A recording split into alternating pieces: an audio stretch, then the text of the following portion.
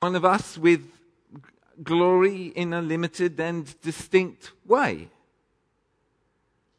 For us as human beings, we're kind of used to glory in some sense, and we often link it to beauty or giftedness or perhaps public honor. We might hear a gifted singer or a musician and be transfixed and think to ourselves, isn't that glorious? Or we might see someone who is young and spectacularly beautiful or handsome and perhaps all dressed up so as to best show off their natural beauty, and we feel awestruck and think, wow, or something equally inarticulate. I'm not particularly interested in sport, but I can find myself transfixed watching the Olympics because the different sports are glorious, each revealing the glory of humankind, but in different ways. And of course, as we all know, those who come home, having won gold, come home in glory. And sometimes, of course, we can find ourselves breathless in appreciation for some artistic or intellectual or scientific achievement. Glory. Well, it's Good Friday, and ever since Christmas, we've been traveling through the Gospel of John. And we haven't been stopping at every station. No, rather, this is an express service, stopping only at the signposts.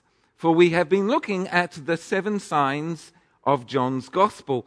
A sign is John's word for miracles. And John acknowledges everywhere that Jesus did an uncountable multitude of miracles, but he chooses 7 of them for us to look at in close detail. And all through this journey, we've understood why it is that John calls miracles signs. It's because they're not the destination itself, rather they point to something.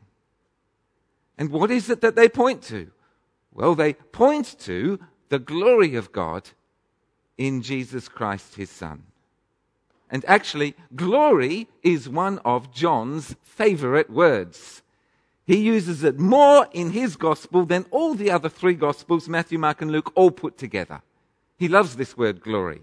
So John's book is a book all about glory. This is John's testimony.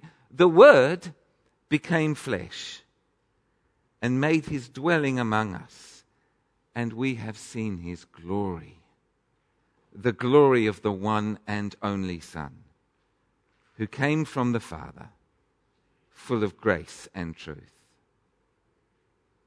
Now, indeed, scattered through all the Old Testament are various stories of people who have either witnessed or wanted to witness the beauty and glory of God. They wanted to see it. David prays in Psalm 27, "One thing I ask of the Lord, only this do I seek, that I may dwell in the house of the Lord all the days of my life, to gaze upon the beauty of the Lord and to seek him in his temple." But returning to the Gospel of John, his 7 signs have been means through which Jesus revealed his glory. But likewise, John has also made it clear all through this journey of signs that the signs reveal the glory of Jesus only partially. The full glory of Jesus would be revealed, we read, when his hour had come. When his hour had come, his full glory would be revealed. Only when Jesus was glorified would we truly see Jesus, understanding who he is. And Jesus said, "And I, when I am lifted up, or when I am exalted from the earth, I will draw all people to myself." And John tells us he said this to show the kind of death he was going to die. So then, the glorification of Jesus is the hour of his crucifixion. Now, Matthew, Mark, and Luke, they have other insights that they want to share with us about what happened on Good Friday and what it means. But John's insight is this: Jesus of Nazareth, naked and bleeding on a cross, the most glorious and therefore the most beautiful thing in the history of the world. The most beautiful thing in the history of the world. That might strike you as a strange idea. Of course it does. Isaiah observes he had no beauty or majesty to attract us to him, nothing in his appearance that we should desire him. Indeed, there were many who were appalled at him, his appearance so disfigured beyond that of any human being, and his form marred beyond human likeness. Crucifixion was an ugly business, the ugliest the Romans could come up with, and they were an inventive bunch when it came to pain, suffering, and humiliation. Then, of course, we can add to other things in this event that make it even more repulsive to us. The ugliness of this event is seen in the injustice, the betrayal, the hypocrisy, the cowardice, the way the Jewish religious establishment engineers his death out of envy, the way that they blackmail Pilate, the way Judas Iscariot betrays Jesus for silver and with a kiss, the way Peter's courage fails, the way they all flee, the way Pilate makes mileage from Christ's death in his contempt for those put under his supervision, the way the soldiers use this crucifixion as an opportunity for sport and for gain, all coming together in the death of Jesus, an innocent man, actually the only innocent man, whose one spoken concern on the cross is for the welfare of his mother, a widow. So then, if perhaps the death of Jesus presents, from our perspective, humanity in all of its shocking ugliness, how is this a beautiful thing? Well, it is beautiful and it is glorious in what it is and in what it gives. Because holiness is beautiful, and holiness makes things beautiful. Jesus on the cross is perfect holiness. Holiness is being set apart for God's exclusive use. And in his decision to die, Jesus separates himself from any other agenda except his Father's, to do his Father's will, paying the ultimate price to do so. Totally set apart for God's purpose. Unspeakably beautiful. Holiness in perfection. A friend shared this story with me recently.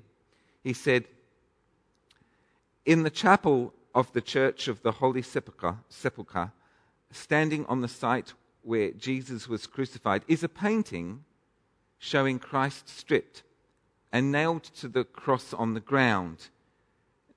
As my friend looked at the disfigured face in the painting, his heart was filled with a precious awareness that he could sense the Father saying to him, "This is the most beautiful thing I have ever seen." The cross. This is how much Jesus loves God. And this is how much Jesus loves us. Holiness is beautiful, and it makes things beautiful.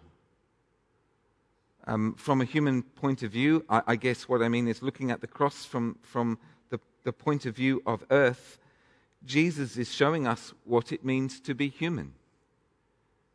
To live life in holy response to God, and in holy response to others, and in holy response to evil. I mean, human beings, we love to talk in terms of power and influence. I mean, that's baby talk, obviously, but let's do that anyway. Let's talk in childish terms. Jesus' death on the cross is the most influential event in human history. Let me try to give you my rationale. Without the cross, Human beings, we just glory in power. That's what we do. We love to control others. We love to gain attention. We love to rule. We love to influence. We want the power to be significant. And when we get power, we use power in order to promote our own agenda and to triumph over others. Alexander the Great, realizing the breadth of his domain, wept, for there were no more worlds to conquer. Julius Caesar, legend has it, wept at the foot of the statue of Alexander the Great in Spain because he felt that at the age of 32, what he'd achieved didn't measure up to what Alexander had done, age 32. And so he wept. Without the cross, might is right, as it remains to this very day in most of the world. Indeed, it is impossible in many countries to distinguish between what happens and the will of God, because whatever happens is the will of God in those places. Without the cross, all dictators can claim to be divinely appointed, and bloodshed thereafter justified in terms of eliminating all opposition. But at the cross, the equation, might is right, is crucified and rendered ridiculous. Because here is God's appointed ruler for the whole entire world. With the cross, we see the true glory of humanity, because the true glory of humanity is not power, but love. Love seen in action.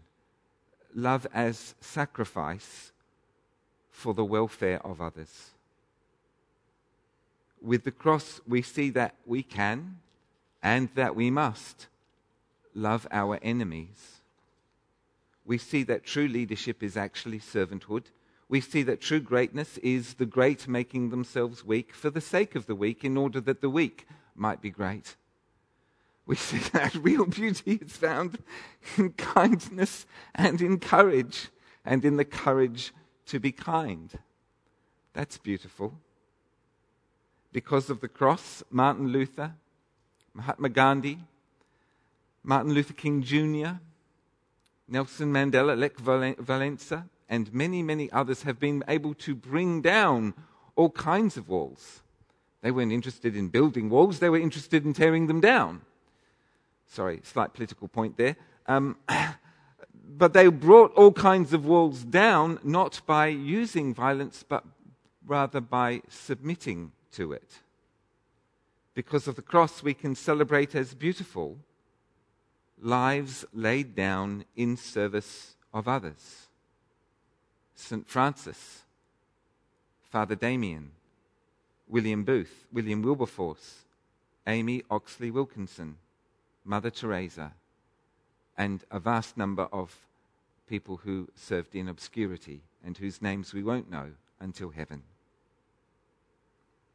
Humanly speaking, the cross gives us freedom. But this is still just speaking from a human point of view. If we expand our horizons, if we see in the spiritual realms, the view is vastly more spectacular. For from a divine point of view, I guess looking at the cross from the point of view of heaven, Jesus is showing us the full love of God. That he did die for us. That he would go through hell for us, and he did. Because we needed him to. Jesus is the Lamb of God. God himself come to take upon himself the sins of the whole world. God suffering and dying for his enemies. That's us, by the way. To show them that he loves them, that he is, in a sense, safe, that he makes himself vulnerable, that he reveals himself, that he desires intimate fellowship with us, and that we are, strangely, unimaginably precious to him. If God gave up his own Son for us, how will he not also give up always everything we need? In the cross we see it, God is for us. And by his stripes we are healed. We are forgiven by means of the cross. We are reconciled by means of Christ's death. We are set free from sin and from death and from judgment by Jesus' sacrifice on our behalf. Who can bring any charge against us? Who can accuse us? It is God who has justified us. And by his death we escape death. He died so that we don't have to. Jesus said, I am the resurrection and the life. The one who believes in me will live, even though they die. And whoever lives, believing in me, will never die. It is Jesus who has saved us. The cross is incredibly lovely. It changes everything. Good Friday is all about Jesus on the cross, the most beautiful thing that has ever happened. The glory of God, the glory of humanity in finest display. Glory to God, Father, Son, and Holy Spirit, as in the beginning, so now and forever. Amen.